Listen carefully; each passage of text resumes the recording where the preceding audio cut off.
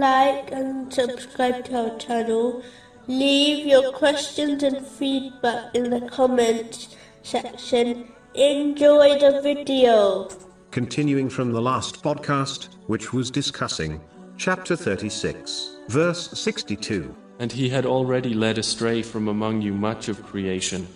So did you not use reason? A narration found in Sahih Bukhari, number 3294, advises that whichever path the second, rightly guided Caliph of Islam, Omar bin Khattab, may Allah be pleased with him, took, the devil would take a different path, meaning, out of fear of him. One of the reasons why the devil acted in this way was because he had little or no influence over Omar bin Khattab.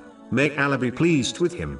The devil cannot physically force someone to commit sins. He can encourage them to do so through whisperings. But in order for them to be effective, he requires a person to possess some sort of worldly desire. Then, through his whisperings, he encourages the growth of this worldly desire until it derives the person to act on it, thereby committing a sin. The reason the devil had little effect on Omar bin Khattab, may Allah be pleased with him, was because he had removed worldly desires from his heart.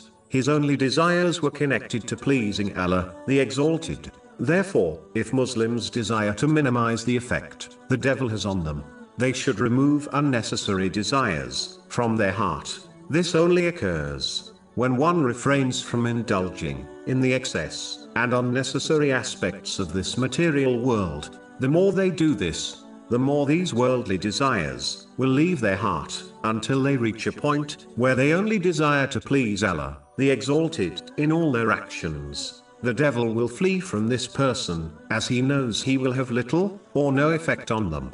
But the more one indulges in the unnecessary aspects of this material world, the more worldly desires they will possess, and therefore, the more influence the devil will have over them.